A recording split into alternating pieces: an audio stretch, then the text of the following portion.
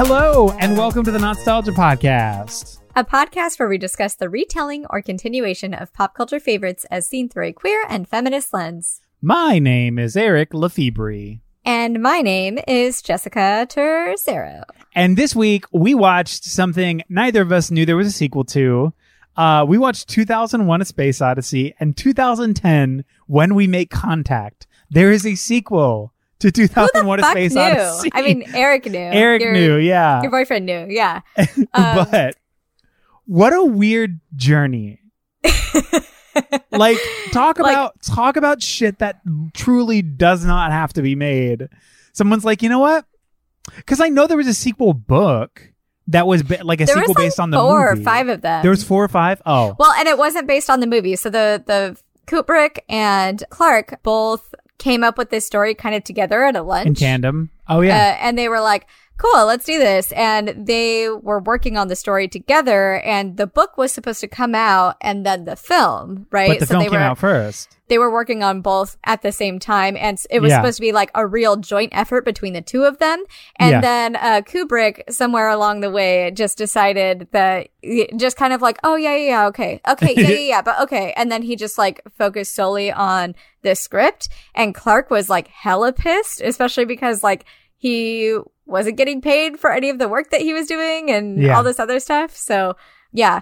Kubrick, lots of things to talk about there. Yeah, but, I'm so excited that we get to talk about him on because like in my head I was like, well, I doubt we'll ever really talk about Kubrick. Like what retelling or sequel film has he really ever done? Or is and then we're like, with? Oh, he didn't even care. Like, he didn't even care. He's like, whatever, do whatever you want. Like, I have nothing to do with this. Yeah, which, I mean, and it shows. It's crazy. Yeah, but I'm excited we get to talk about him. I am happy I watched the sequel because it gave me a reason to watch the original again, which I love. That sequel.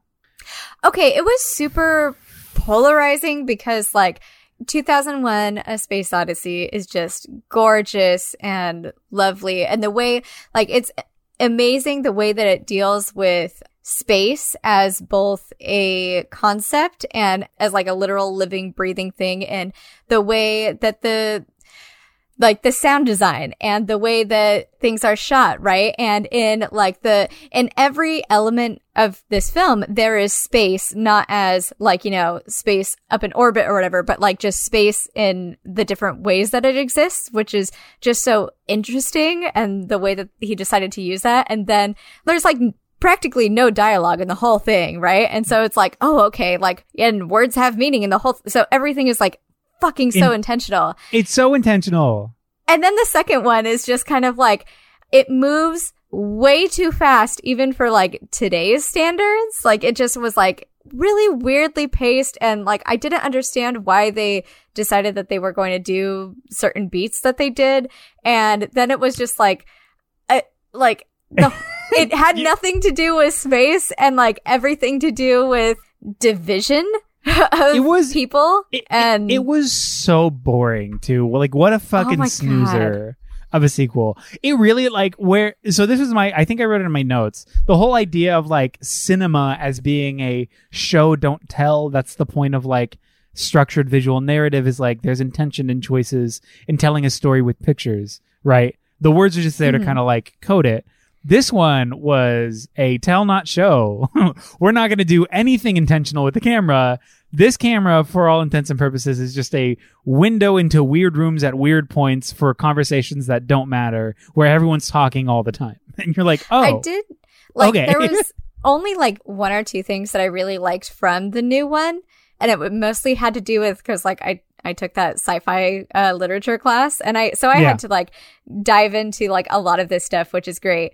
But like, I also had to read Asimov, so I had to read I, Robot, and like got really acquainted with like the laws of robotics and things like that. So moving into that and with the sequel was really, really interesting, and I really liked that. Like, this whole thing kind of felt like the journey, when you take like the overarching narrative of both stories, feels like it could have been in I, Robot. Because I don't know, have you ever read I, Robot? It's like I've basically, not read, no. the film is just has nothing to do with it, basically. But like it's these little vignettes of the evolution of robotics, and like so there's like the three rules. So it's like, so a robot cannot injure a human being, cannot allow harm to come to a human being, and must obey orders given to it by human beings, right? Except where those orders would be conflicting with the first law, which is may not injure a human being, right? Mm-hmm. So those are the three things that guide it. And so when they, like, in the second one with what happens to Hal, like, I'm like, oh, okay. But yeah, so that made the second film more interesting to me, but it was still just kind of like, it felt like such a fucking tired narrative, like the Russians versus the Americans, and then the Americans and the Americans, and it was the most faux patriotic bullshit movie. Like, I have a whole list of moments that just are so like, here, eat this American flag. Like, oh my God, fuck off. Like, get out of my face. This is so boring. Like, bullshit shit written down. But, you know, we'll get into that when we get to it. But yeah, this was wild. I'm really excited to talk about it. And it's also wild because, like, I like John Lithgow a lot, and like Helen Mirren's in this, and they had some like real cool foundations, and like the whole thing with Hal that we'll get into, like, could have been really fucking cool, but yeah. And then let's save it for when we get to it, because I have a lot. I feel yeah. We should just jump in. I feel like we're just gonna flow right in.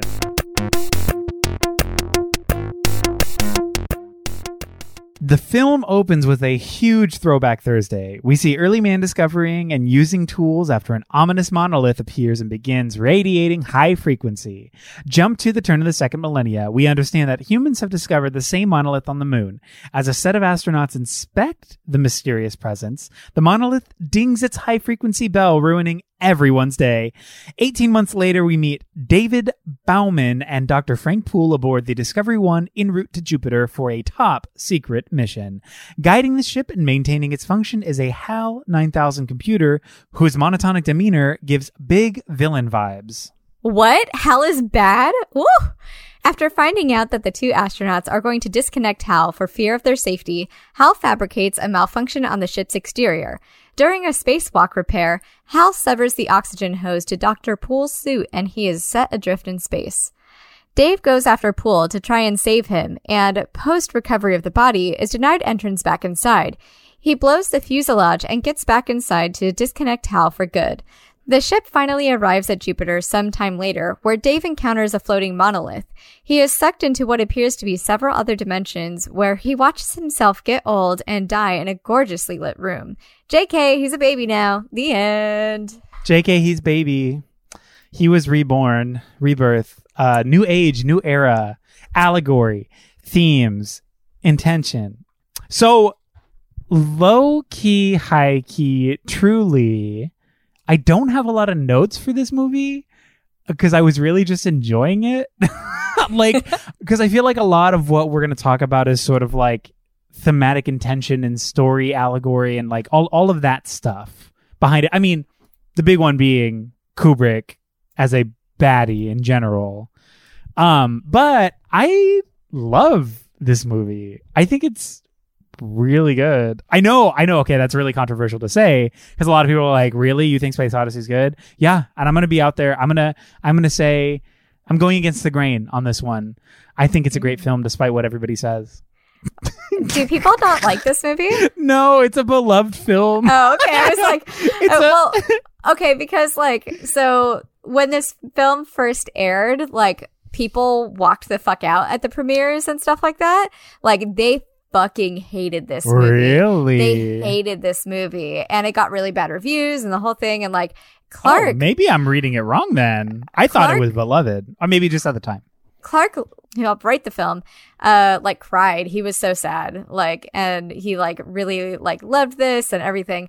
But like it became kind of a hit. Like it was like a slow burn, just like the movie, right? Like a slow burn hit.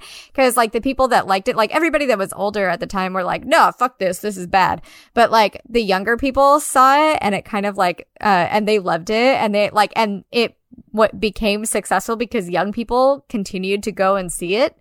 But yeah, it was a rocky start for this movie.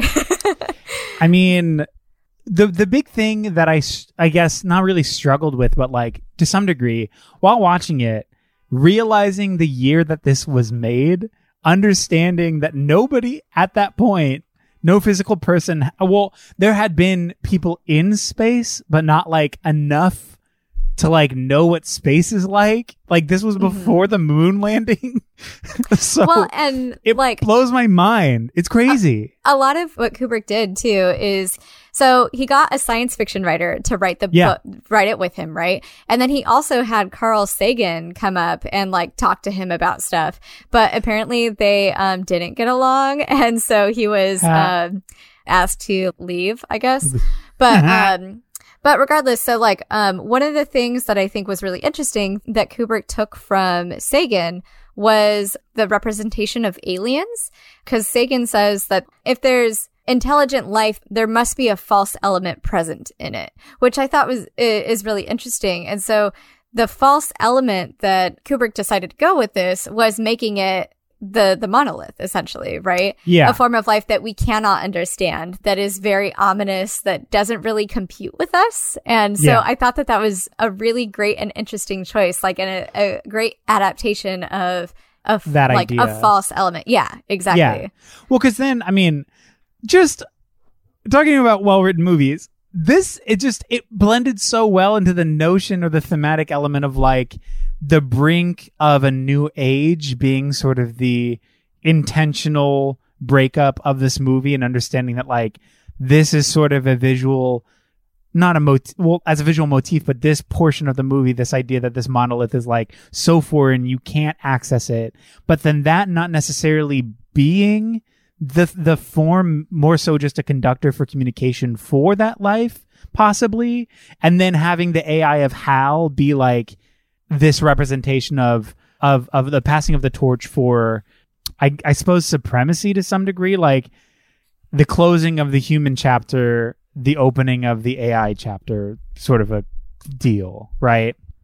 So I took the monolith in a different way, actually, and Hal and what they represent and who they are. I look at, because when you look at Hal himself, he also is a monolith.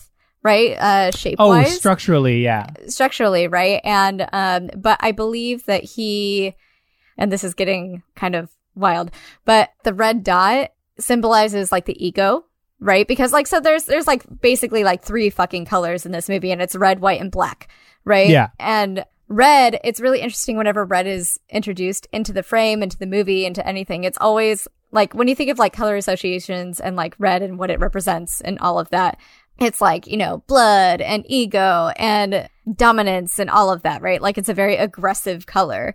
And whenever anything really happens in this movie, like, you know, or anything big that's like establishing dominance, red is on the screen. Like thinking about Hal when Dave goes to deactivate him, right?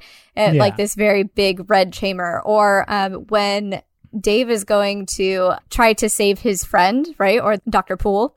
The way that shot is framed is it's so gorgeous. So there's like this oval window, and then around it is this hue of red. And then you're watching this man floating in space, and he's just like surrounded by blackness and darkness and all of these things. And it's just like, the way that color is used in this, like I wrote it down and I was like, holy shit, okay. And then this, and then the red suit when Dave wears the blue suit originally, I think, or he wears one of the other ones, but then like when he goes out to go get Poole, he wears the red suit and he does this. And I don't know, like a lot of my notes were about red, and that color and the way that it was used in this. But like, yeah, so I think, that Hal is the monolith with an ego, because monolith doesn't have an ego. It's just kind of fucking there and around. No, but the whole point of the monolith, though, the reason there was like that high frequency thing is because it was a communicator. It wasn't like AI itself. It was more of a communication device for some other entity we don't know, which is like, I mean, obviously, thematically, it's supposed to be a visual representation of ushering in a new era. Like when it appears in The Dawn of Man, immediately after that is when he uses the bone as a hammer. And so it's a weapon of both murder and survival. And so sort of like the new age of this creature. And then similarly, when they're on the moon, it also hits that high frequency pitch right when they're about to discover it. Essentially, like it's like a bell ushering in a new hour, a new era, essentially being like, this is it. Like within that, I think the new era being AI becoming the more dominant, or something non-human becoming the dominant form of intelligence in what is the conceivable universe. I mean, that was the intention, because also there's like, Hal is a bad character from the beginning. Like that chess match that they're playing, when he's like, you don't have any possible moves. And he's like, yeah, you're right, I concede. He had possible moves. Like the game that was set up, Hal was essentially deceiving him and seeing how far he could get his deceit into this person, how much this person is willing to believe him, which, I mean, allows that sort of the malicious nature started from the beginning with Hal. And so when it's like, oh, he's killing these people, then it's just like, yes, you're done. This is over. What have you, right? It's I don't know. It's sort of playing with that idea. That's what I got. Oh, no, absolutely. And I think that one of the cool things about this movie, which is like the reason why it's still being talked about and you can talk about it forever, is because you can have different interpretations of things and what they mean. Because like then you can go through like the monolith, it like, you know, like you said, like kind of like AI and all of that. Because like when we see it in The Age of Man in the first section, right? Yeah. Like it is the only thing that is not natural there, right? And then like moving forward, because it is unnatural, like even in like as simplistic as it is, right? There is no smooth edges. There is no perfect line in nature, right? And so that like also explains like why we are physically and psychologically attracted to this monolith, right? But also like the monolith has seemingly in this film has no will of its own, but is acting based on primary functions. Especially if, you know, if we are following, like, you know, if Hal himself is a monolith too, because like theoretically, or at least when I watched this before watching 2010, right, I thought he transcended with Dave. And so then I was like, cool, like, so they merged, so there's a thing, you know, so yeah. The whole thing is wild and open for interpretation. Well, that's what I love. Like, again, that's why I like this one so much more than the other one, because the other one's like, no, this is exactly what happened. We're going to tell you exactly step by step what's going on. We're going to show you everything and explain it all along the way. Whereas this is just like these gorgeous moments of story without necessarily telling. You're getting glimpses of a story, but not being force fed what it necessarily means. Like the entire ending of the movie, which is just this, like, a small, it's like a concept of life, I guess, like a slice of life, but the entire process of it, like, exists. I don't know. And then whatever. I feel like there's a lot. No, this is good. Yeah, just like, because you can also look at like the monolith as like the evolution of consciousness, right? Like, or as like, there's just so many this is the first, I realized while I was watching this is the first film that we've done that is like more art housey, more like just super open for interpretation. So we're going to talk about like that more so than like, let's talk about why this was problematic. And I mean, there are problematic elements to the production. I mean, I totally do have some stuff written for that. But like, for me, like, especially like after watching the second one, like was about the struggle for dominance and its role in evolution, how like violence is like, that is something that drives life forward, right? So like the Age of Man, the big reveal is that, you know, like, look, I can use a bone as a weapon and now I assert dominance. And then when man goes to the sky, right, we assert dominance over the sky and over all of these things that are here. And then we go to the monolith, we try to find it because like we don't necessarily want to understand something, we want to assert dominance over it. And like that's how the information is controlled in this movie, right? Where they're saying like, oh, it's an epidemic, or oh, it's this, or, you know, like they're trying to, because the Americans are not going to tell anybody about this and not tell the people because they can't be trusted, you know? And so by keeping this secret, by doing this kind of stuff, it's all just about the balance of dominance.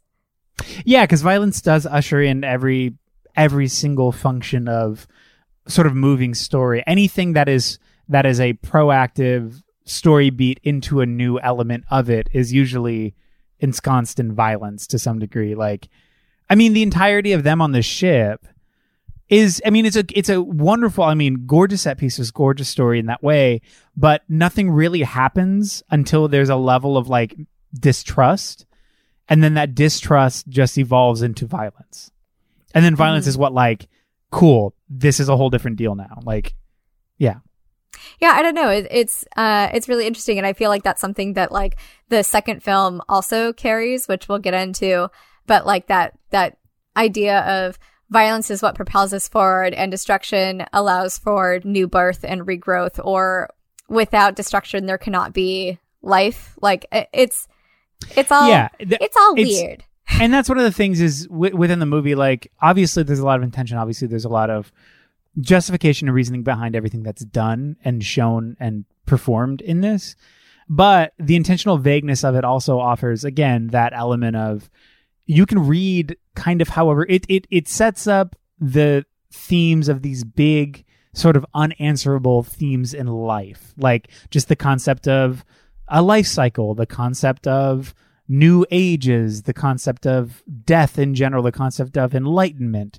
In all of these ways, like, it sets it up just vague enough for you there to still be some level of wonder.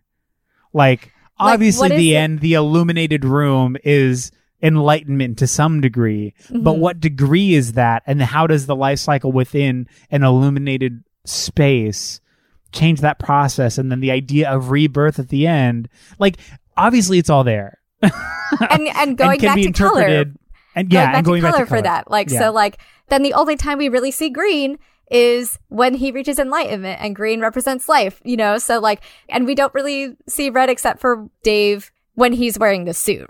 But yeah, so like every shot is like reinforcing this idea and also this ambiguity, which I really love. And like the responses of the people, like, you know, all the dialogue that they have is just as like removed as Hal when Hal is speaking, right? So then it like puts up like this whole thing of like, what is it to be alive? Whose feelings are valid? You know, like, and are you just programmed by society to say this? Do you know what you're saying? You know, man, this is such a good movie. It really is a fantastic movie. And I still can't get over how good it looks. Like, this movie looks better than almost any fucking space movie I've seen. And this was without the assistance of some sort of post-effect computer system or software that allows you to sort of put it in post. You couldn't do it.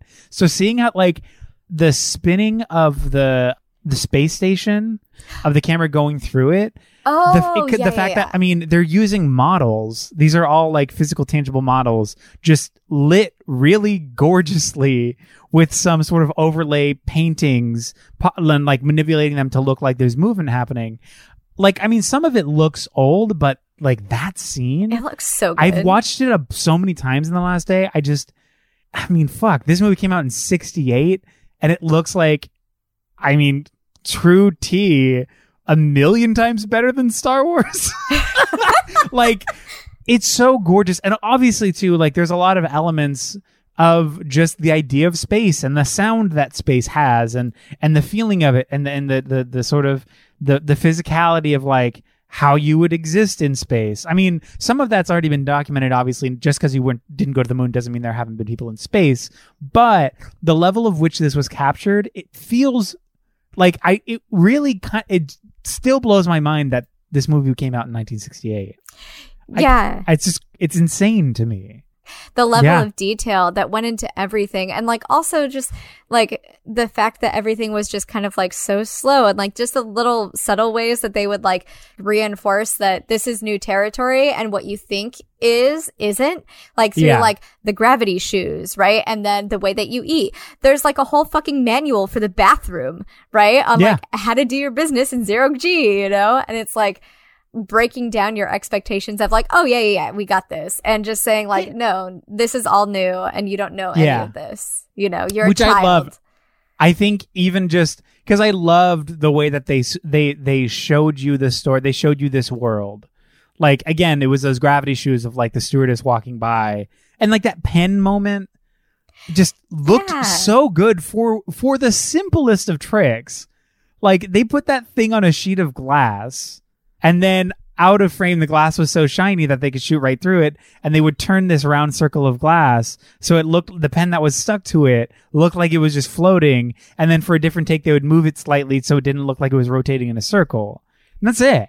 And I'm like, it doesn't look like that at all. It looks like they added some digital graphic in post. It's so smart. It's crazy. It's insane. Yeah, absolutely. Do you want to get into Kubrick being toxic? Yeah, sure. I mean, we just talked about the environment, so you want to talk about like some of the not cool shit that he did with that as a cool segue? Yeah, let's do it. So like the Age of Man was filmed in present-day Nambia. So Kubrick asked one of his dudes to cut down and transport cockerbooms, which are like a highly protected tree. So like his like men went and illegally cut down dozens of these trees, these protected and it was like this highly illegal act to put them in this shot, and then they ended up being too small. So he ended up having them make it anyway, like as props. And I was like, that's fucked. That pissed me off. It's big white guy energy. For sure. Especially for the time too. It's just like, I can do whatever I want and I'm going to go do that. He did shit like the leopard was real and he put himself in a leopard cage, but the whole cast and crew didn't have any sort of protections whatsoever. When that leopard jumps out? Yeah, that was real. And they're very lucky that the handler like was able to get him like basically right away. So that was real. And he had a cage for himself and nobody else. So that's cool. Gorge. Also, Bill Weston, one of the stuntmen, who is also a South African mercenary, he chased Kubrick off the set because he was like and Kubrick didn't come back for a couple days because he was so afraid of this man, because like there was an instant, like he was in like the suit, right? The spacesuit, and he wanted to drill some holes in it so he could breathe, because he was like constantly getting like carbon monoxide poisoning and almost passing out from being in this suit that had no ventilation, no oxygen, no nothing, right? Yeah. And Kubrick was like, no, this is art. We cannot do that, right? And so he did pass out one time, and then he, upon like regaining consciousness, immediately just like got up and fucking went hunting for Kubrick.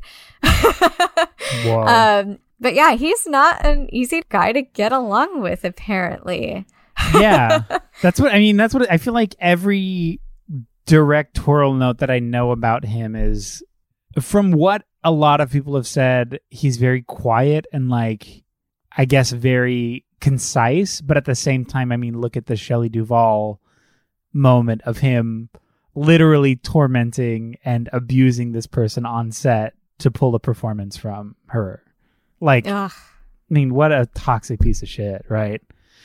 Truly. Which, I mean, lends itself to just the notion of like women in his films, including this one. I feel Where like were they? Exactly. If they were only there as like pretty helpers. And that's it. Mm-hmm. And so his sort of portrayal, and I read an article about it. I've only seen 4 of his movies, but from what I remember, the article was pretty spot on. Women are either young, small objects of affection or desire, or they're shrill women. Like, I mean, that also tracks with the next one too. So yeah, exactly. But So within this, I mean, granted, there aren't women, but the ones that are young, pretty desirable, and like even those small and moments, to serve him, right? They're to serve the men. Yeah. Yes. Yeah. 100%. But yeah, that's that. I mean, that's just I feel like a part of his history. I mean, famously, I haven't seen it, but like Lolita being a big part of his catalog. And I haven't seen it either. I haven't either. I've only seen Clockwork Orange, which, whoa. Yeah. Which is Holy just shit, like, yeah. cool. And then Full Metal Jacket, which I mean, I haven't seen it in a long time, but I remember it being really intense, but Same. pretty good. This and, Shining. Yeah. I want to rewatch The Shining because I really like that movie, but it does make me so incredibly sad. Just, he ruined Shelley Duvall. He ruined her. Did like, he? I haven't read anything about it. So on set, you know the scene in The Shining when and I know this has nothing to do with Space Odyssey, but hey, we're gonna talk about it anyways. You know the scene in The Shining when Shelley Duvall is walking backwards up the stairs, and Jack Nicholson has the axe and she's swinging a baseball bat at him. He made her do that 127 times. Why? Intentionally to try to break her down emotionally. And he would also scare her and belittle her on set in front of people to the point where when she wasn't shooting, she was essentially crying because she was like, I can't do this. I don't want to do this. I don't want to be here. I don't want this.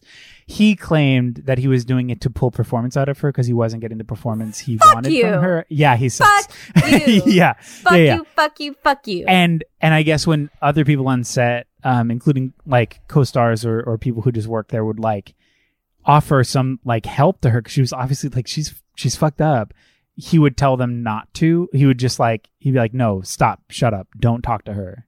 She doesn't want to talk to you, don't talk to her, sort of what thing. A bad person. Just truly the most toxic and emotionally abusive environment for the sake of art is his claim. And like that's so like that also tracks here too, because like the film, like throughout the going of it, like was pretty collaborative, surprisingly, in like some of the like ways that they decided to tell story. So like the crew made suggestions on like, they were like, okay, cool. Let's have Hal kill everybody else. Like that wasn't written in the original script, right? Let's have him read lips. Let's like, you know, so these really great story choices the crew came up with, and he was like, no, I don't like it. No, blah, blah. And he was a fucking baby until like, you know, almost all the time until like a couple days later, he's like, okay, well, other people have good ideas sometimes too, I guess, you know? Yeah. And luckily I guess luckily there were no women on the set for him to fucking abuse. Well, that's because I don't know much of his history besides that. Was like one of the only things that I knew about him was this, because like, I mean, I think shortly thereafter, Shelley had only done a few more things after The Shining, and that was kind of it. And she's like famously on record as being like, that was one of the worst experiences of my life was being in that movie, largely because of him, which is just fucked up. And I mean, The Shining's a great movie, but like that doesn't excuse what a piece of shit he is. And I mean, absolutely. It lends credence to his general treatment of women in film also. Like not talking about real human lives, talking about character, his either lack of inclusion or the way that he portrays what he conceives to be all women, which is just this narrow-minded and generalized misogynistic point of view. So that's just who he is. There was supposed to be a more prominent female voice in the film. Hal was actually supposed to be a female computer named Athena, which is all of that is interesting. And also, super tracks with exactly what you're saying, how he writes and has women in his. So now I'm very fucking glad that, that didn't happen, because like that would just further that fucking misogynist agenda that we don't need. Yeah. Oh, 100%. Yeah. It's, he's toxic. I mean, obviously like he died. So, but apart from that, like I want to see more of his movies to get more of an understood reality of that claim. So I want to see it just to confirm that biases that I'm already creating or sort of like allowing the credence to based on his misogynistic history. I want to see it to know for myself instead of just providing conjecture based on something that I haven't seen yet. Mm-hmm. But I mean, his track record kind of shows itself a little. He Truly. sucks, but yeah. Yeah. He's gross and messy. And like, I mean, that also makes sense, like, why his characters, like, I don't really like any of them, you know, because like, especially if like the way that he treats women in real life is how he writes and treats them on screen, right? Like, I mean, all of the men in this are boring, right? Like, well, that's Dave is like the layman who's like trying to to be dominant through obedience, through like, I don't know, well, I'm just in this pickle now. And I found him to be almost as creepy as Hal in that same way, kind of furthering that notion of like, what does it mean to be alive? All that other stuff that we were talking about earlier. Yeah.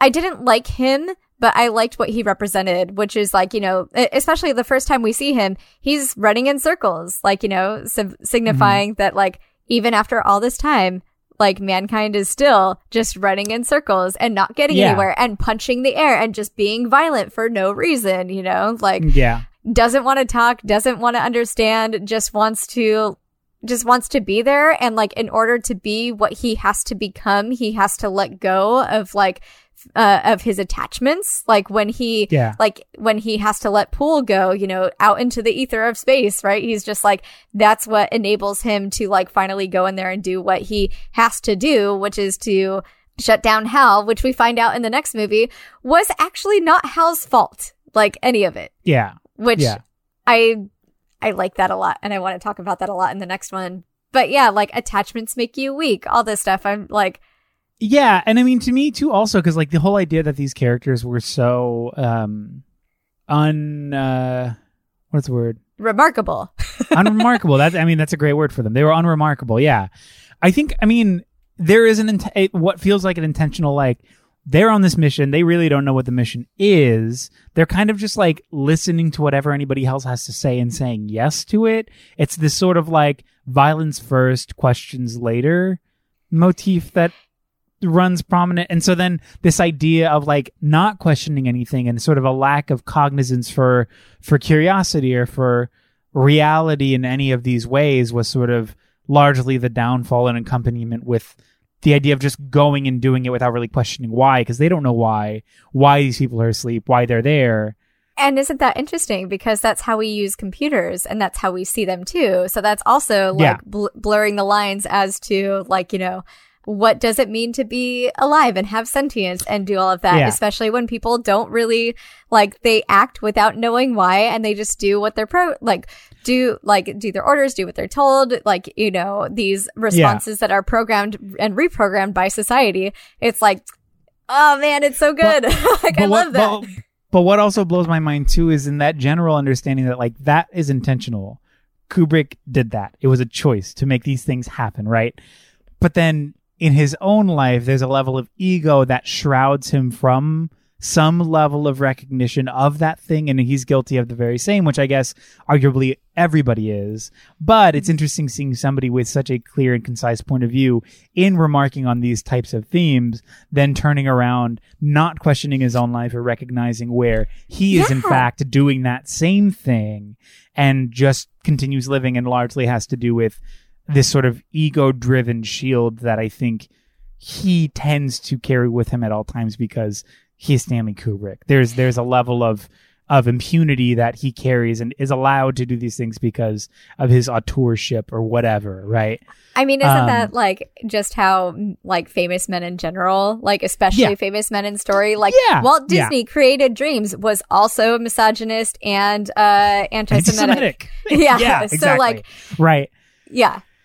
Yeah, so there is that level, but it is interesting that there can be such an intent and such a scope so poignantly in on these very, very minute ideas that are so intelligent and so precise, and then to not have that same level of self-examination. It is, I mean, because it's possible. Obviously, it's possible. So many people, like, you can be the smartest person but still be a piece of shit. Like, it doesn't necessarily matter because there will always be ignorance and not necessarily Like, I don't know, egos. It's also up. you can talk about these things and have deep understanding about them, but also still reject them. And that is a conscious choice, at that point, right? And the reason that's a conscious choice is because of ego, is because of all of this. And what it comes down to is like, again, in this, like survival or this, or, dominance and X, Y, and Z. And like, it's so interesting that he did a movie about this, and it's a good movie, but just refused to engage with himself on the level that he's asking everybody else to engage with themselves. Yes, exactly. Yeah, it's like you, as an audience, he wants to take you to this place, but he himself is not willing to go there. Yeah, it also, like, when you look at too, like the way that he frames Hayward, who Hayward is in most of the books, I guess, and is also in like most is in the next film as well. The way that he shot him and treated him on screen was differently. Like, one of the first times that we really get to see him, he's talking to his daughter on the Pac Bell video phone, right? Yeah. In the little thing. And it was really subtle. I never noticed it until this watch, where he is like talking to his daughter and kind of talking down to her, like, what do you want for your birthday, baby? Right? Or whatever. Yeah. And during that shot, because the whole space station is spinning, right? We already went through that and the whole thing. Like, he is the center of gravity in that shot, because when you're looking through the window, the moon is actually rotating around him. So like, seeing the way in which he decided to frame these people, these things, like the moon didn't have to be there. That didn't have to be anything, but it's like clearly this person and their ego, which carries them through this entire saga, I guess. He recognizes that, and he recognizes how that can be harmful. And he but at the same time, just doesn't care. Ugh. Can I tell you a fun fact about the Moon Watcher, who's the lead ape in that whole scene? So all of those actors were mimes, Mime. They were all mimes. He tried, Kubrick tried fucking singers, dancers, this, that, didn't like anybody, liked a mime, and was like, cool, get your buds, let's do this, right? Ooh la la. So the Moon Watcher, the main one, was a legal addict in England that injected doctor-prescribed speedball combination of pharmaceutical-grade heroin and cocaine 7 times a day. And when the blend when he needed more, he always had some state-supplied crystal meth ready to go. I read that and could not believe that. Legal addict that cool. is by the state, here's some speed and some coke, just fucking get it, man. Just go off. Yeah, enjoy yourself. All drugs should be legal. But yes. That at least even for that time, because I guess as an artist, I don't know. Obviously this is pure conjecture, but if it's framed in the way that's like, well, I'm an artist and this is sort of like my paint. This allows me to unlock things within myself to discover and to perform. Go off. Sure, go off. Whatever. I don't care. Get that grant. If you need that grant money or those grant drugs, go for it. There's also the stewardess. The way she got her part too is really interesting. Oh. The one who goes to get her pen. So she was just like a model actor at the time, and the day of the audition, she wasn't going to go because she was sick, and she was like, I think really drowsy from the drugs, like the medication that she had. Mm-hmm. But she was like, you know what? Fuck it. I'll just go anyway. So when she got there, she was hella high on cough syrup. So she was really fucked up. And I guess he liked the way she answered her question, because she, in her head, she's like, I remember saying it I don't even want to fucking be here, guy. I don't know who you are and I don't care. What do you need from me? Great. Here it is. Good. Are we done? And then he's like, yeah, can you walk and do it for me? And she's like, and I must have did a good job. I remember stumbling a couple of times, but I guess that's what he wanted because it's space or whatever. And so that little walk that she does, where it's kind of a bit of a stumble. That was there because she was just high on cough syrup, and he liked the way that she walked as if she was losing her. She did not have a good hold on equilibrium. Fucking go off, cough I know. syrup. I think that's. I think that, good for her. I think it's really funny. So when you were watching this movie, were you at all sympathetic to Hal? Like ever? Relatively. I think there's a level of like disconnect from the human experience to where like violence and death. Well, I guess violence and death is so pervasive in the human experience generally. I don't know. On a personal level, no, I wasn't. Just because I don't know. There wasn't. The only people I was really sympathetic to were the ones who were asleep. For sure, yeah. Because they had no say in the matter. They were just killed. And to that extent, I was like, oh, well, fuck this. I mean, that whole sequence is so compelling. The first time I saw this movie, I truly didn't expect it to be semi-thriller. I didn't expect that at all. And so when it was happening, I was like, what? Like, truly, I get, like, in theaters, I remember...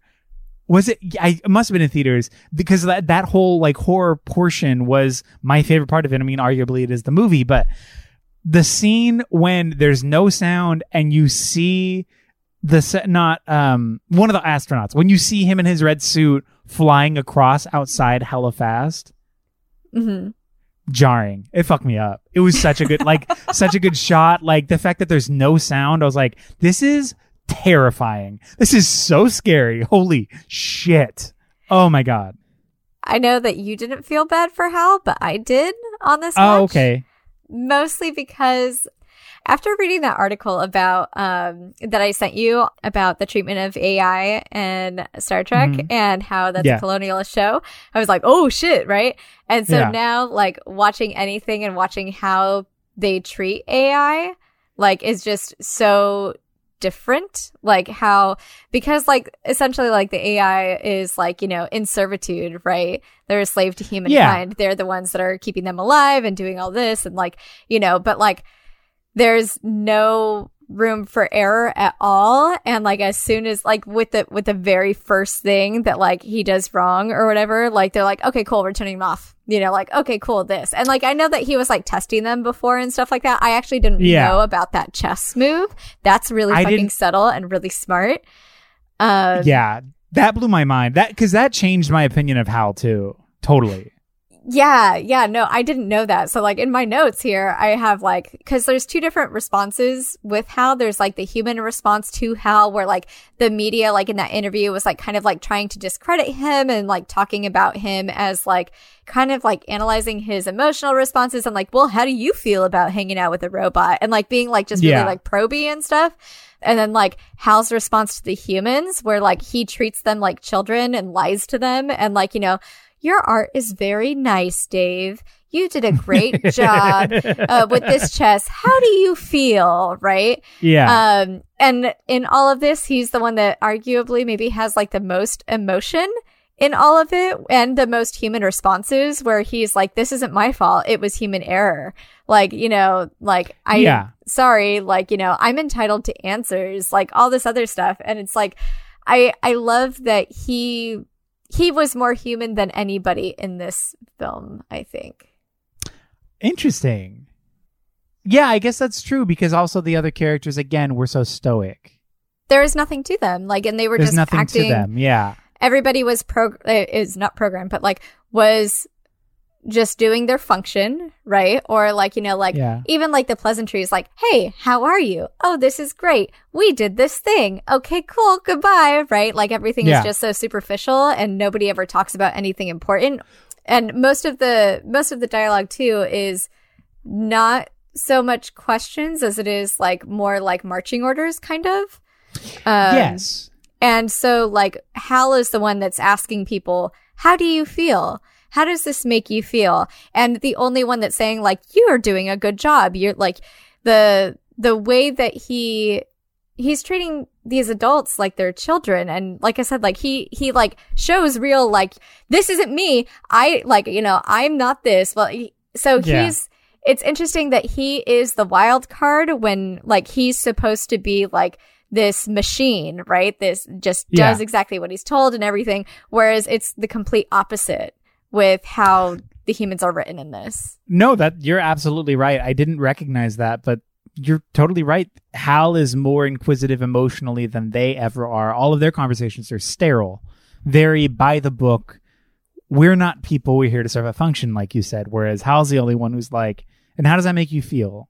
Right? Like, oh, I'm interested in your art. Let's talk about art. Like, let's like, oh, and also the only one like, because a couple times Hal like, is that what you'd like me to do? Like they'll ask a question. It's like, well, if that's what you'd like me to do, then sure. Sort of like in a way that's not just, I'm just going to say yes. I'm going to give you an option to make sure that that's what you want, because this is me understanding emotion. This is me understanding that things have tinges to them of emotionality or what have you, whereas them and like talking to each other, it's very matter of fact. It's very clear cut, concise, informative. Again, marching orders. Yeah.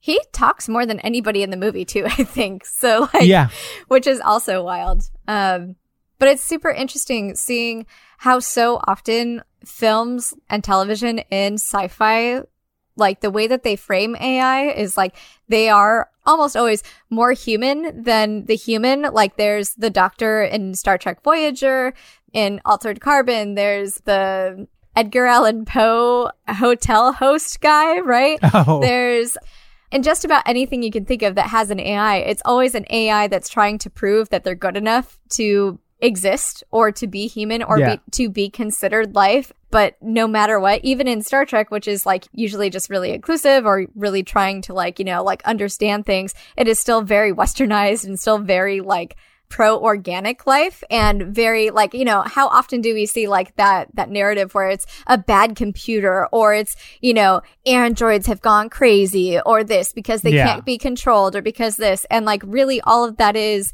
another form of servitude, another form of like slavery, right? Because who's to say that you can ever really like, you can't ever really trust another human, like, you know, or in this, like you can't control them. That's what makes like us have to get along and all this other stuff. Whereas like they're vilifying, machines and AI and all of this if they cannot be controlled. Right.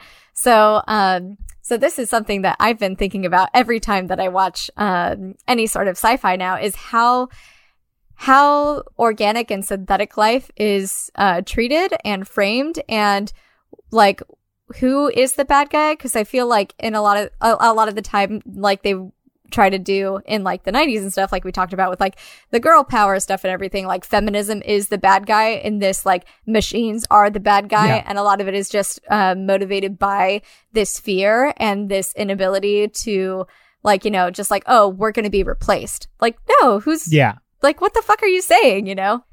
I would want to watch it with a more sympathetic lens next time around, because I'm sure I'll watch it again. But yeah, like, you're totally right. It's, I mean, AI in general as an idea in a lot of this is literally just to serve the place of servitude or slavery or what have you. And it's this conversation of control. I think that's why I also liked the next, like the element that I liked about the next one was that it just kind of doubles down on that lens that I was viewing that through, because like he was we'll get into that in the next one, but like that furthered what I was already thinking. I'm excited to talk about this next one. Should we just go into it? Yeah. Okay, let's do it.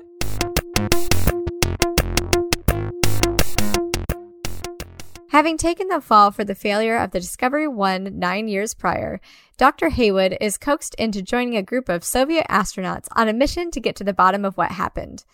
When they arrive at Jupiter, signals of life begin emanating off the moon of Europa. Bang! A mysterious flash of light zips from the moon to some distant location. They find the abandoned Discovery 1 orbiting Jupiter, and upon entering the ship, discover the true nature of the Discovery's initial mission, to investigate another mysterious monolith. What's this? David Bowman appears on the ship in all allegorical forms. Cool. Ghost Bowman tells Floyd that they have to leave in 2 days or else, I guess, face the consequences. As time is running out, the crew notices that a party of monoliths, shout out, has formed and is eating Jupiter from the inside out. Not now, monolith. One of the American scientists with a "you just don't get him like I do" complex may have fallen in love with Hal, and since Jupiter is about to explode, they bail. On their way out, they receive the message, All these worlds are yours except Europa. Attempt no landing there. Use them together. Use them in peace. Suddenly all war is over. There is peace on Earth. We stand monolith culture. But do we though? Because everything surrounding the monolith and the journey and the adventure, I did not give fucking two shits about. The only thing I gave a shit about was Hal, and was these laws of robotics, because I know them now. So I was like, ooh, like, you know, I felt like smart and validated, and I was like, fucking cool, let's talk about this. But literally everything else about this was trash. And the way that, like, this movie had women, but whoa, fuck, do I have a lot to say about these women that are here. And basically, they were all just there to be used by men in one form or another. And even like they brought the fucking female computer in, and her light is blue instead of red, right? And like the only reason she was there was gagged. to, oh my God, it was gross. And she was there and she was like, tell me about your problems, you know, like, I like talking about this, you know, like in like the grossest fucking way, like, oh, sweetie, tell me about that. Like, okay, fucking cool. Awesome. And then it, like, when she asks if she can dream, because he's using her as a test subject, right? She asks him if she can dream, if she's going to dream, almost like she's asking for permission to dream. Like, and I was just like, fucking cool. He loves this. He totally like beats off to you. Like I was just like so fucking bored by that whole thing. And then the wife, she was just used to being an afterthought. Like Haywood was like, I'm going to space. And like right after she tells him like, you know, oh, I don't want you at my lecture. I'm sorry, but I don't want you there. And he's like, yeah. And she's like, did you fucking hear me? And he's like, I mean, not even with that emotion, because she's just so like docile in this. But he was just like, I gotta go to space. And she was just, she has no say in it. She can't talk to him about it. And then and then of course, like the kid, like doesn't even acknowledge the mom, because this is what he learns from his dad, right? He learns not to acknowledge her and not to respond to her feelings, because he doesn't know what those are. And he sees daddy just fucking ignoring them.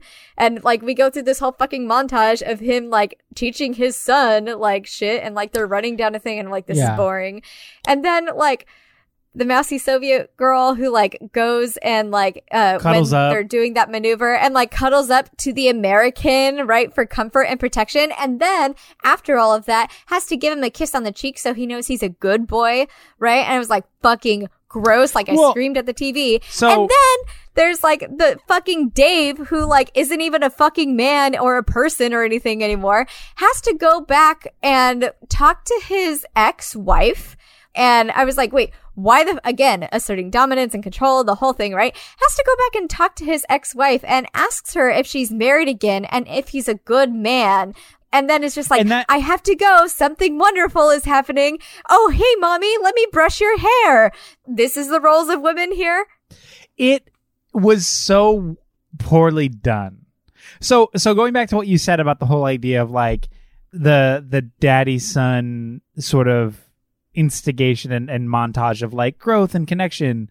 I mean, all of that centers around like father, like son, that concept. And the thing that they both have in common is they both disrespect his mom and wife.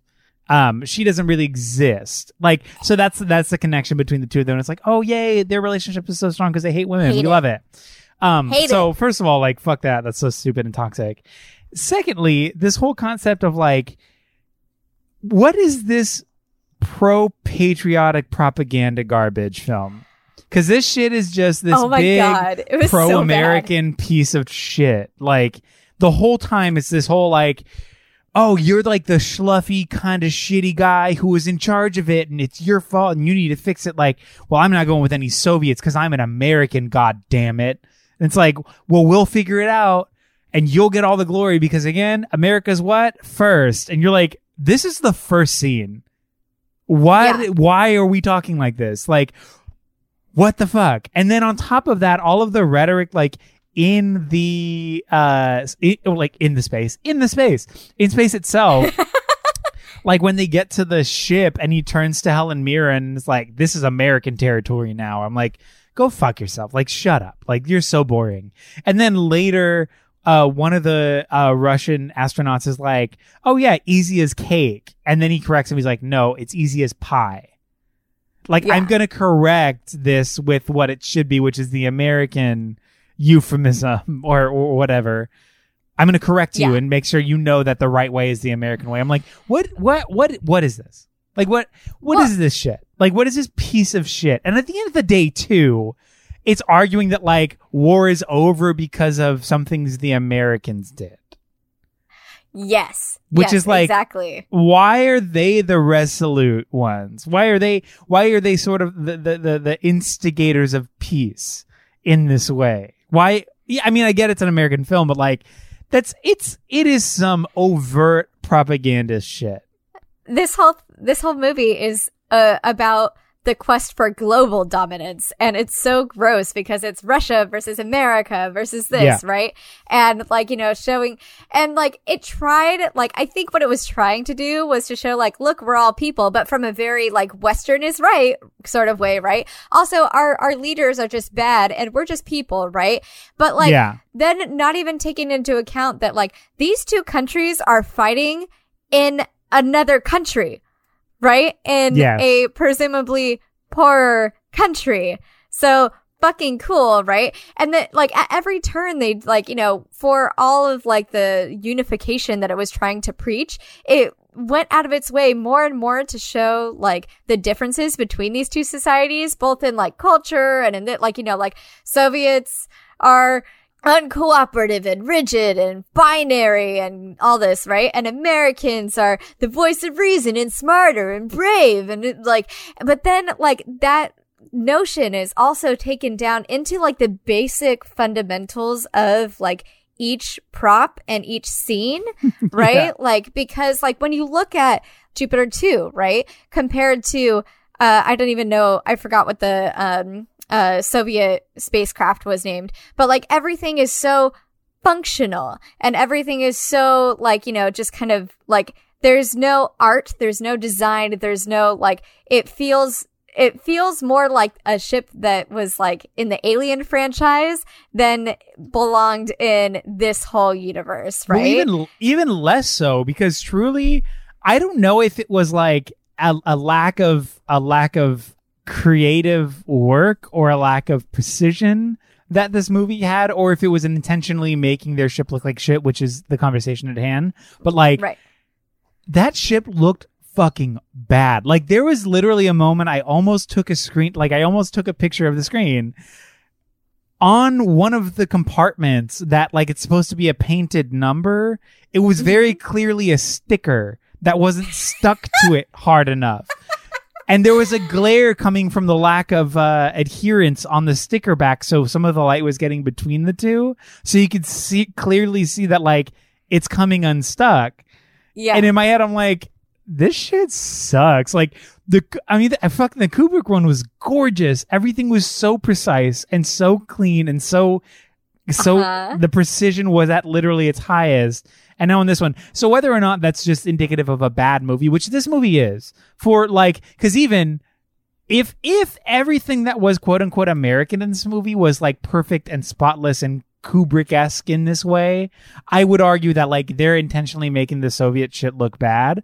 However, it was not. Everything looked like shit. So with that in mind, I'm like, oh, this is more of a production element that lends itself in this kind of could be either way, right? But oh my god, it was bad. And the color scheme, it's just like, okay, you're doing primary colors as buttons, like this button's blue and this button's great. Like, it looked, but again, functional, right? For like, so like, and that's bad. What like it was fucking bad because of lots of reasons, but like that's something that kept taking me out of the movie. Is they were trying to go and show that Russia is bad and that communism is bad and that all of this is bad in a way that was incredibly distracting to whatever fucking plot they were trying to have, whatever character growth, whatever, like even like in all of that character growth, it was like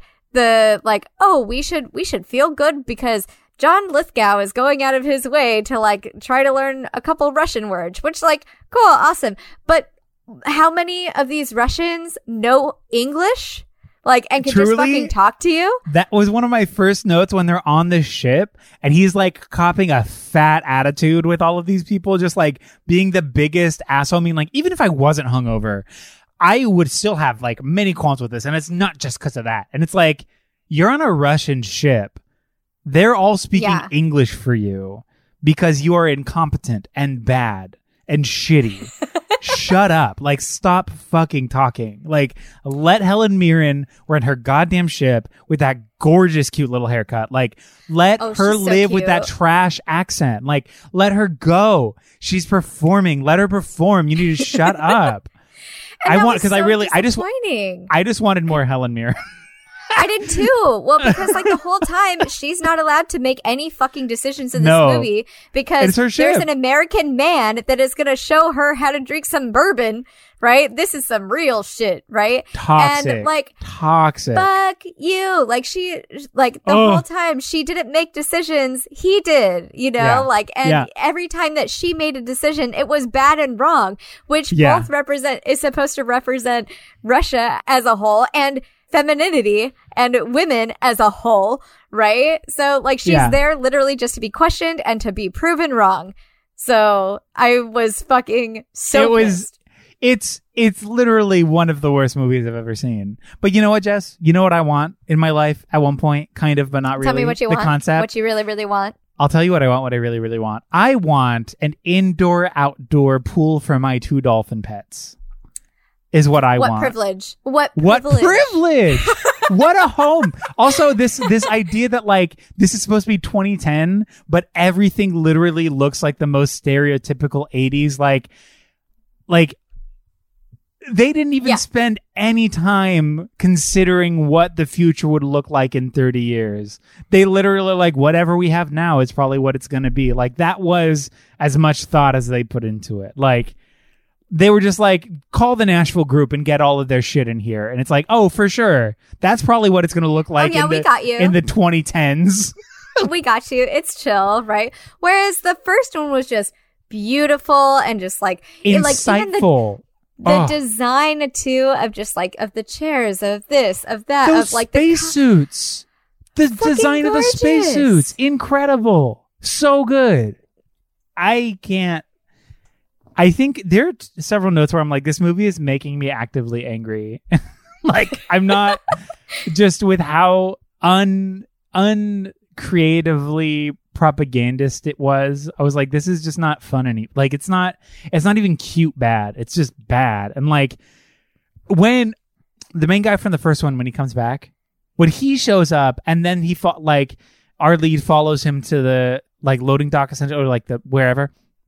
And every time he looks at him, he like changes forms. I was like, this movie really just said fuck the entire allegory of the first one. Like the entire concept of creatively like having these moments in the illuminated room of death and rebirth and conceptual cycling of life and all of that. Like this movie really just didn't give a shit. And was just like, he's just going to be all versions of it, which it's bad.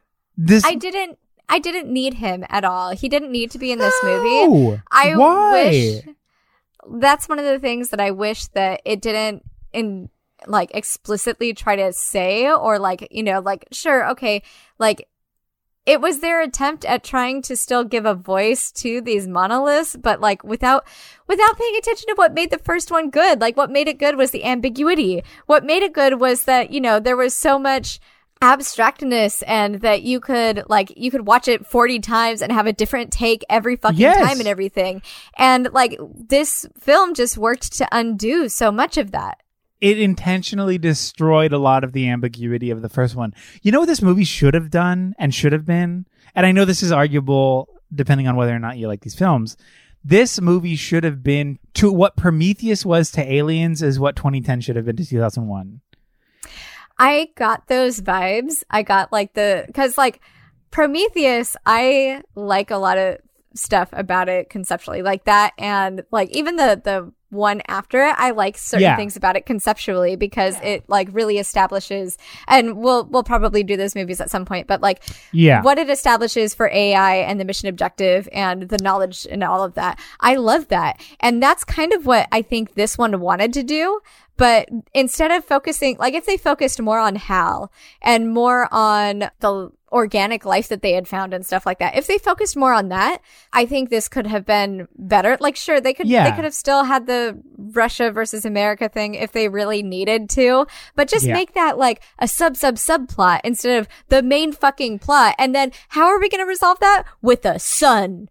Like, what the fuck? They spent so much time misinterpreting the first one.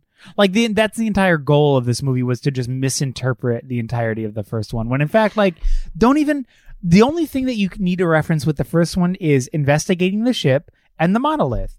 Outside of that, you can kind of do whatever the fuck you want. Don't bring back this character. Don't have that character have some sort of resolution with his wife and mother who's dying in the like. Why now? What's the choice there? Like, that is so besides the point of the movie. Like, also, you want to know something really disappointing about this? Is that it was also written by Arthur Clarke, who wrote the first one with Kubrick, and like, I hate that. But what's wild too is because I know that in the first one, so much dialogue got cut. Like, that movie, structurally, narratively, what 2001 was, it was dialogue heavy. It had a lot of words. It had a lot of things to say. But in the end, most of it got cut. Most of it was 19 minutes gone. Of that film got cut. Yeah. From the premiere, it was supposed to be 20 minutes longer. Kubrick, right after seeing it, was just like, nope, and cut out 20 minutes. See, and to me, I'm like, that's pretty good. That's pretty good. I really like this. But like, even before production, even before they started, like the whole scene where in the first one where the astronauts find the monolith on the moon, that is supposed to be, each one of them has a name, dialogue heavy, back and forth. Are you going or am I going? Or what is this? Don't touch it. Like, that thing is scary and crazy and bad. Like, we don't know what that is. You don't know. You don't tell me what to do. Like, there was this whole dialogue of all of these characters. They had names, they had intention, they had backstory, they had all this shit. In the end, no dialogue, which fucking worked really well. Like, show us what's happening. You don't have to add all this nauseating verbiage for no reason. Like, all of this nuisance. Like, those words would have been such nuisance. It would have taken away so much from that scene. And what this entire movie is, 2010, is just nuisance. It's literally all talking. And it's so draining. And like, that first scene when he's on the satellite and that Soviet guy comes up and he's just like, hey, what are you doing up there? He's like, I don't know. Who are you? Nothing. Mind your business. He's like, I want to talk to you about space. And he's like, what about space? He's like, well, I know that you caused the problem. And I know you want a redemption arc. And he's like, I'm listening. And he's like, what if I were to... And I'm just like, this is 2 minutes Also, in. I have asthma. Whoa. I have asthma. I can't go up 2 flights of stairs. I'm sorry. I have asthma. I've had it my whole life. And that's not how it fucking works. It's like... I mean, apart from it just being bad character writing, even if it was well written, I think the point of that scene is useless. It's really like... Why are we at these satellites? Why? Who are even these people? Like, there's literally no artistry behind it. Did you have those moments where, like, the story would progress? You'd be like, okay, so we're going to go here. Oh, okay, we're here now. We're in space. The whole... Okay. So he's literally talking to his son about, like, the son's like, oh, does that mean you're going to die? You're going to be asleep? He's like, no, I'll be gone for like 2.5 years, whatever. And he's like, okay. And then it's him waking up however long later without any sort of acknowledgement of like time has passed. And you're like, oh. Yeah. It was very jarring. So you spent 3 million years having a conversation about a jilted love and how this guy's a bad father. The entire first act of adventure, which is getting to space, doesn't matter in a movie about space. Okay. Oh, and also, let's like, go then. He didn't give a shit about his wife while he was there, right? But then, like, he writes to her on this trip, and he's just like, "Dear diary, today I ate a sandwich. I love you. I miss you. Goodbye." And I was like, why? Like, just like furthering the objectification of women in the, like, and I was just like, why is he like, I mean, granted, it's like the rugged hero, like kind of rough around the edges, a little sharp, little whatever, but like well-meaning like American who like has killed people in war but has a good heart. Like, fuck all that. That's such trash. Like, he's shitty. He's a bad guy. It's how many times have we talked about movies where it's he's a bad dude. He's a bad guy and he's our hero, but he's not painted as the sort of tropic anti-hero. It's not a choice to make him a visually and intensely bad guy, but there's something about him that we are drawn to. No, he is so bad, like just surface level. There's nothing else to it. He's just bad. Why do I want to be here? Like, I don't want to be here. I don't want to watch this. Who is this fucking asshole? I mean, okay. I will confess that there are times where I was just like, what the fuck happened? I need to know. Like, okay, cool. And mostly because of Hal. And I did kind of lose my shit when like Dave started showing up again. I was like, what the fuck is this? Okay. Well, are we gonna do stuff? And then like, I am a sucker for things, Jessica, the way that you are a sucker for heist movies. I am a sucker for space and weird time shit. And it had both of those. And so part of me in the moment was like, fuck yeah. And like, I take notes during the whole thing. And then like, I go back and like spend like 2 hours combing through my notes sometimes. And I was just like, fuck, dude. Like, I will have a completely different remembrance of that film having read my notes. And I'm like, yeah, dude, this sucked. This sucked. Was I on board for it? Because, like, in the moment, yes. But, going back and thinking about it critically, wow, absolutely not. Totally. And I mean, to that same degree, I want payoff. Like, you're telling me that there's a story after 2001 that, like, can explain something or further the narrative. I'm like, sure, give it to me. I want that. Who doesn't like? I want answers. Like, of course, there's a mystery. I want to know. I love unsolved mysteries. Like, I love world building. I'm here. I love for world it. building. Yeah. You can fucking get me in to anything if you just like have good world building and the whole thing. Yeah. Like, I'm fucking here for this. And I'm down. Let me live in your world. Arguably, and I know that this is like wild. I don't know if you've seen it, but that's why Mortal Engines is so good. That's a whole other thing. Oh my god, it's terrible, but it's actually really good. It's the movie about the cities on machines. Like, I'm interested. It's like a huge machine. It's like a big mech, but on top of that mech is a city. And so the big cities eat the little cities, like the small towns. But it's like, so these big chase sequences are happening of like big mechs going after little mechs, but people live on those cities. It's like so wild. I fucking love. Okay, what is this called? I need to watch this. It's called Mortal Engines. I know. You're speaking my love language right now, and I don't even like. Wow, we've really reached this level. Can you believe it? Pod. Oh my god. And I know Mortal Engines. This has nothing to do really with this, only except for the fact that, like, for the most part, that movie is bad and shouldn't work.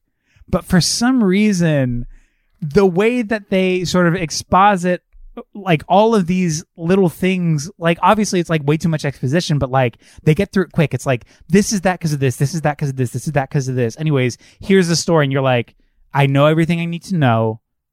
Cool. Let's go. And then the rest of it is like adventure story about this stuff. So it's they build the world pretty quickly, and from what you can see visually, it's also like, yeah, this world's crazy. But it's not a great movie. From what I remember being like, this is silly, but like it felt like it knew that it was being silly. So I was like, oh, okay, I'm here for that. Like, yeah, if it's self-aware, like, yeah, then cool. if you know this is kind of bad, then I'm down. But if you think that this is like some sort of groundbreaking, like, whatever, then like I would like, oh, you're off. And so that to me, that's what this movie is. It's just like the most unself-aware thing. Like, again, I want more answers and I want more story. I was so upset with the first scene of this movie. Like, I was ready to be brought into this world again and like see a new side of it. I was like, yes, give me, what was it? Ender's Game and Ender's Shadow. Like, give me one of these moments of like this and that, right? Different perspectives. I'm so here for it. And that first scene is such a turnoff. It's the hardest I've ever been like, nope, I'm leaving. Like, stop it. Stop the projector. I'm out. Like, I don't want to watch this anymore. I've lost all interest. I think this is so bad. Like, it was trash. I don't know if you're listening to this podcast right now and you haven't seen it, I strongly suggest, like, if you like 2001 and remember it fairly well, go watch the first scene of this movie. It's jarringly bad. Like, it's my first thought when I saw Hayward, or the actor playing Hayward, I was like, oh, he's in the contact place. Because it takes place in that same facility, and I was just like, see, oh, like, this is the contact place. And I would rather, because check this out. Could you imagine, to me, what kind of story I wanted was like, what if Contact in 2001 were in the same universe, a la Prometheus Alien? Let's do it. Fucking do it. Like, with this movie, do that shit instead. Acknowledge the Discovery one. Acknowledge the missing people. Implement that to some degree. Event Horizon. Let's bring that shit in here too. Bring it in, right? Like, do that and like develop this whole new world with different characters with a complete, like, even if as a different director, because it's obviously a different director, bring in a new perspective and a new voice, but of a new story that accompanies the first and doesn't just literally erase its history. Like, this movie was a bulldozer. You know? It was. But what did you expect from the guy that did Time Cop? Yeah. But I haven't seen Time Cop. I've heard it's a mess. From the guy who did I guess Monster Squad is silly, but like, he did Monster Squad too, and I'm like, hey, be better. Like, what are you doing? Please. I don't know. It's messy, and I love John Lithgow and Helen Mirren. I think they're both fantastic. They did the best with what they could do in this movie. Mm-hmm. Overall, completely forgettable performances all around. Because they weren't allowed to act. They didn't really have time. They had nothing to work with. Yeah. Like, I don't understand why there needed to be 14 characters when we're just going to focus on on Hayward, and then like look at have him like question Mirren. Every once in a while? Were they introducing characters at the end of the third act? Was this what I saw? I feel like it, yes. When the explosion of Jupiter, when Jupiter implodes and they're flying away, who's the guy that gets blown out of his seat? Have we seen him before? Yeah, who was he? What is he doing? Who the fuck is that? And why is he getting a close-up? Like, When have we seen this character? Does he have a name? Has he said anything? And if that be the case, what is the choice to have a character fall out of their seat and slam on the back? Because then there's a level of like, oh no, this person could lose their life. They're important. Who the fuck is that? I've never seen them before in my life. They've never said a word. Why are we introducing a character literally at the end of the film? It's okay. We also got everything wrong.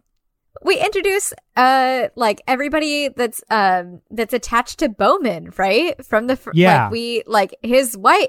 Why did we need to go to his ex-wife? Why does she need she like looked like she was having a rough time, right? And then for him to think it's okay to come back because he's like reached enlightenment or whatever, and just kind of like, are you happy? Like, basically, and just like, I'm doing great. Thanks. It's such a poor attempt at a happy ending for the character, when in fact, like, why'd you do that? Like, you really didn't have, that's not the point of that movie. That's not the point of the character.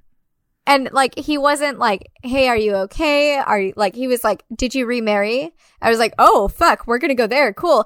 And then it's like, look at something wonderful is going to happen, right? Look at, I'm going to do something big that's going to like be so cool. And, you should be proud of me.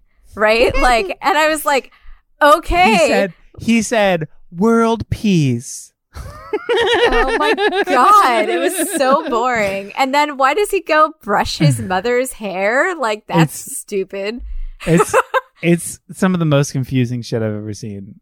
I don't understand. I didn't get any of that. And I was like, all right. The only thing I like about this movie is Hal. That's it. And see, like, and okay. to that extent, I did like that Hal came back and it was arguably like more of that story. But even then, I'm like, keep him off. Like, I don't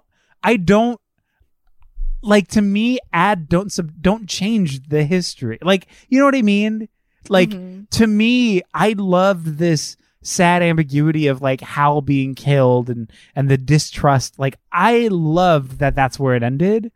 And so when they turned it back on, and like, I think that was the most compelling aspect of the movie by far. But on a personal level, I didn't want that. Yeah, I mean, I think I was excited because, again, I read Asimov now, and I'm like, and I was like, ooh, look, I know this. When they started talking about like laws of robotics, and like, you know, like you can tell, like, you know, tell them this, but then like the way that it like creates like logic loops and shit like that. Like, okay, you want like a fucking trip, read a fucking Asimov book, and it's like, it's the most wild and like, kind of like it's very fucking smart. But yeah, so I was like, oh cool, I know this, right? And then it gave me validation for the way I felt about Hal in the first one too, right? And he kept saying like, this is like, I don't make mistakes, this is not my problem, this is your problem, you fucked up, right? And like, you know, so like I could have had a short story about that. Did I need it? No. Yeah, right. You know? Was it necessary? Absolutely not. But of everything that they tried to do, it was the most interesting part of it.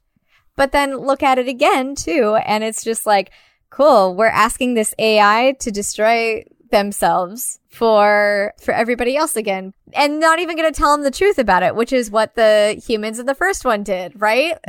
Which is arguably the opposite of what the movie was trying to say. Exactly.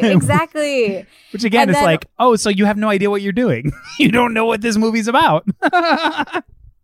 So like, yeah, like the way that they treated him and the way that it like ended for him, I was incredibly disappointed with that. Well, to be fully fair, that was the Obelisk Party's fault. Oh. Because the big Obelisk Party instigated the whole thing. That rave? The rave. That like, yeah. The Jupiter Party. Jupiter Ascending. They were having a little Jupiter Ascension. Monolith Party, shout out. Just mingling and drinking and hanging out. Cohesing. What the fuck was that? Okay. It's literally Monolith Party inside of Jupiter to make it implode. Yeah. So we're was their goal? Their goal wasn't peace, I don't think. That was just a product, because they wanted to melt their homeboy who had been on that one planet, right? So they wanted to like melt that so like homeboy can come party too. Also, the one place you just told everybody not to go, guess what? That's exactly where they're gonna go. Like, that's like, don't think about the word orange, right? What are you thinking about? You're thinking about orange. You're thinking about everything that is orange. Well, but what? Like, and I'm just like, you're like this. How does this change anything about world politics? Is also what I want to know. Yeah. How? Ugh. Just because they said the word "be at peace" or whatever, like, fuck off. This is so bad. And it is so funny that like they're essentially like, just the way that they said, what is it? All these worlds are yours except Europa. Attempt no landing there. Use them together. Use them in peace. Use all the worlds except Europa together for peace. You're talking about unity, but don't fuck with Europa. Mm-hmm. What does that mean? Also insinuating that the world isn't big enough for different nations to exist on it, right? Yeah. So here, all of the major powers get a planet now. You guys can go do that, and now you can be in peace, which is also like not what this film was trying to say about peace and unity, because that's not how that works. Also, if another sun happens, I'm not going to stop being pissed off at somebody. Like, that doesn't matter at all, you know? Nothing. This is one of the most poorly written movies I've ever seen. It's really bad. It's like such a stinker.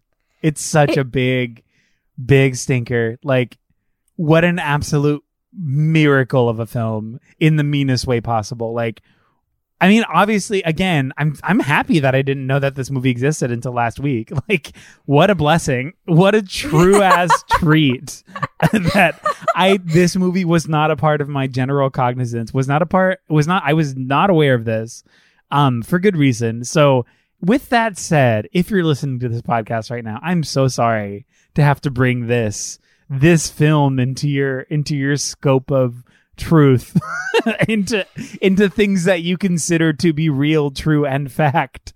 This being something that was made, I'm apologizing. I'm so sorry that I have to bring it to you, that we have to bring it to you in this really, really interesting way. It's so bad.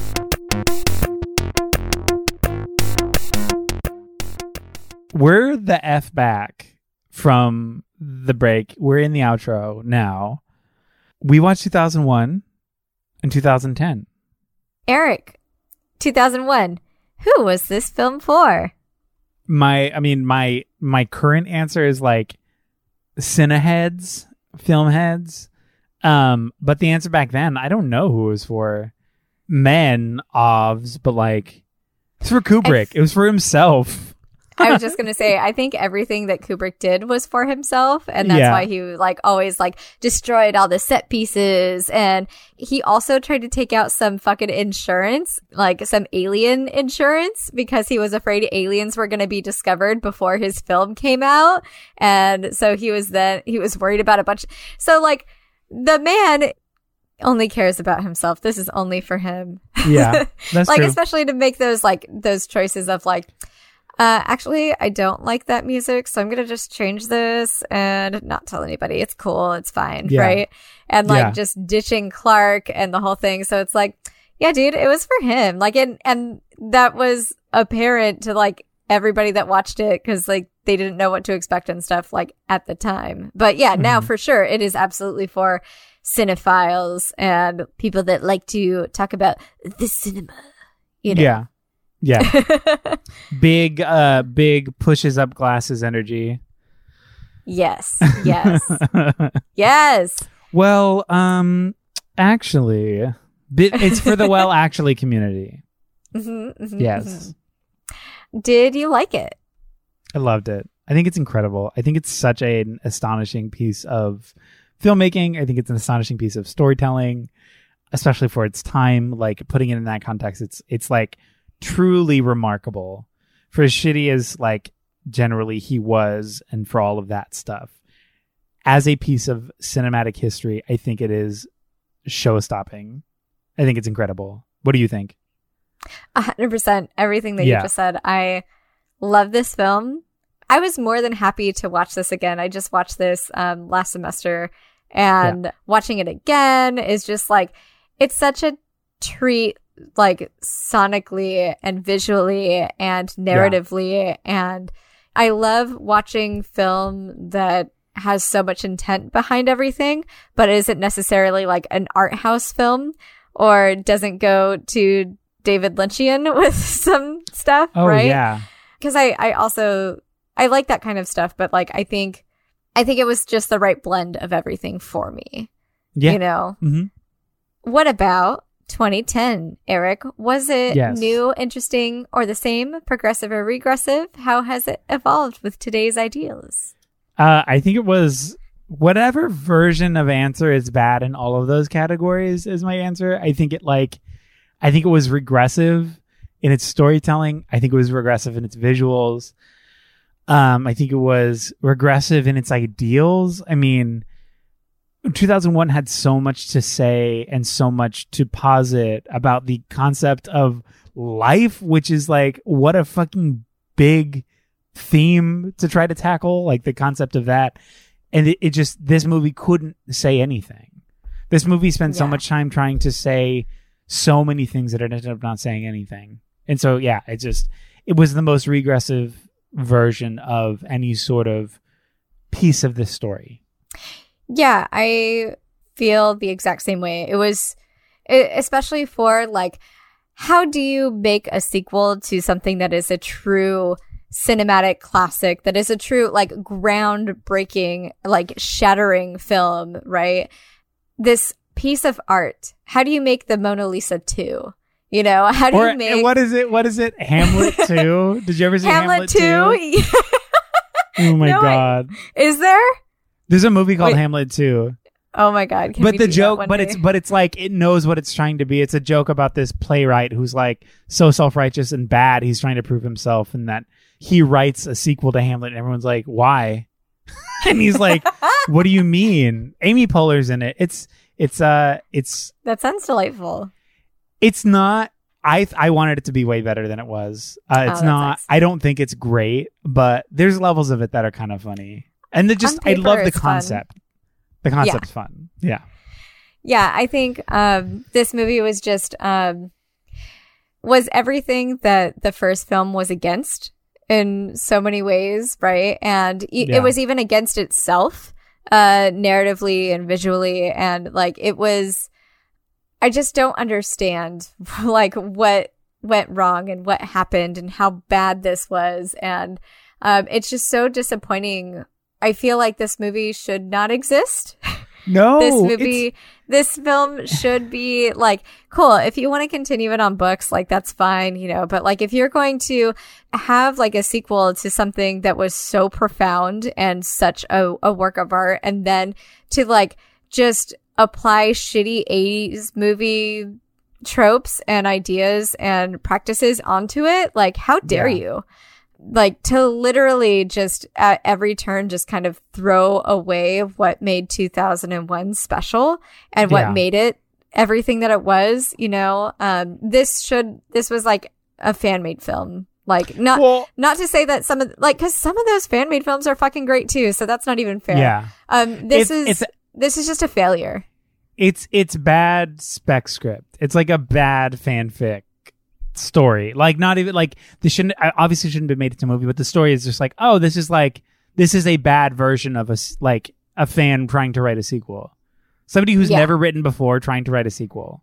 Fucking dolphins in your living room. Ooh.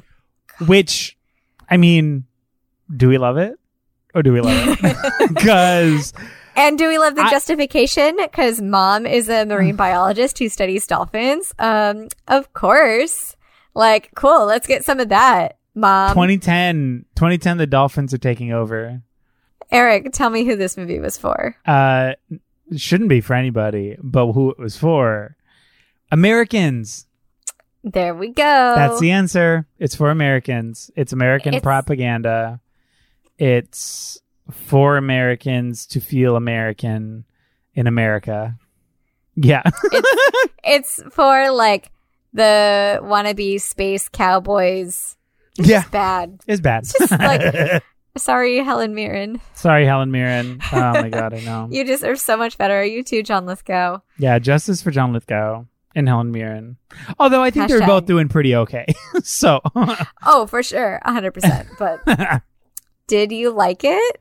No, I think it's such an atrocious piece of cinema. If we weren't doing it for the podcast, like truly, I would have turned it off after the first scene. Like I did pause and I had to go do something else and then come back because I was just like, this is hard to watch. Like this is about to be an impossible task to sit through this film. Like judging it off simply that first scene, this is going to be a near impossible task for me. I can't do this. I mean, I think I know the answer, but did you like it? No. I don't like this movie. Big thumbs double down. Thumbs down. Thank you for listening. We watched this so you don't have to. Also, if you skipped past like the 2010 thing, that's okay. I totally get it. Yeah. I wonder if our retelling of it is going to be as exciting as that film was. Probably. It's probably more exciting. Oh, for sure. I'm for sure. Anyways, thank you for listening. We love you so much. Please rate and review us at iTunes and podcasts, Apple Podcasts, and all of the places it helps us with visibility and stuff. Yeah. I don't know. I'm not good at this. No, I just I loved before the Apple Podcast saver was like, rate us at podcast. Like, yes, rate us please. at podcast. Rate us at podcast.podcast. Thank you so much. Ooh, that would be a good website. Could you believe? I'd love it. You can write into us at nostalgiapodcast@gmail.com. Our artwork and music is by Eric Lefebvre. Special thanks to Danny Barkley for editing and being great. And thank you, Eric. Thank you, Jess. Yeah. What a treat. It's so good. I mean, bad. Good and bad. This was a good and bad episode. This was a good and bad. Yes, it was. Good and bad. Yeah. All right. And remember, stay cute. And stay critical. Bye-bye. Bye-bye-bye. Bye-bye-bye. Bye-bye. Bye.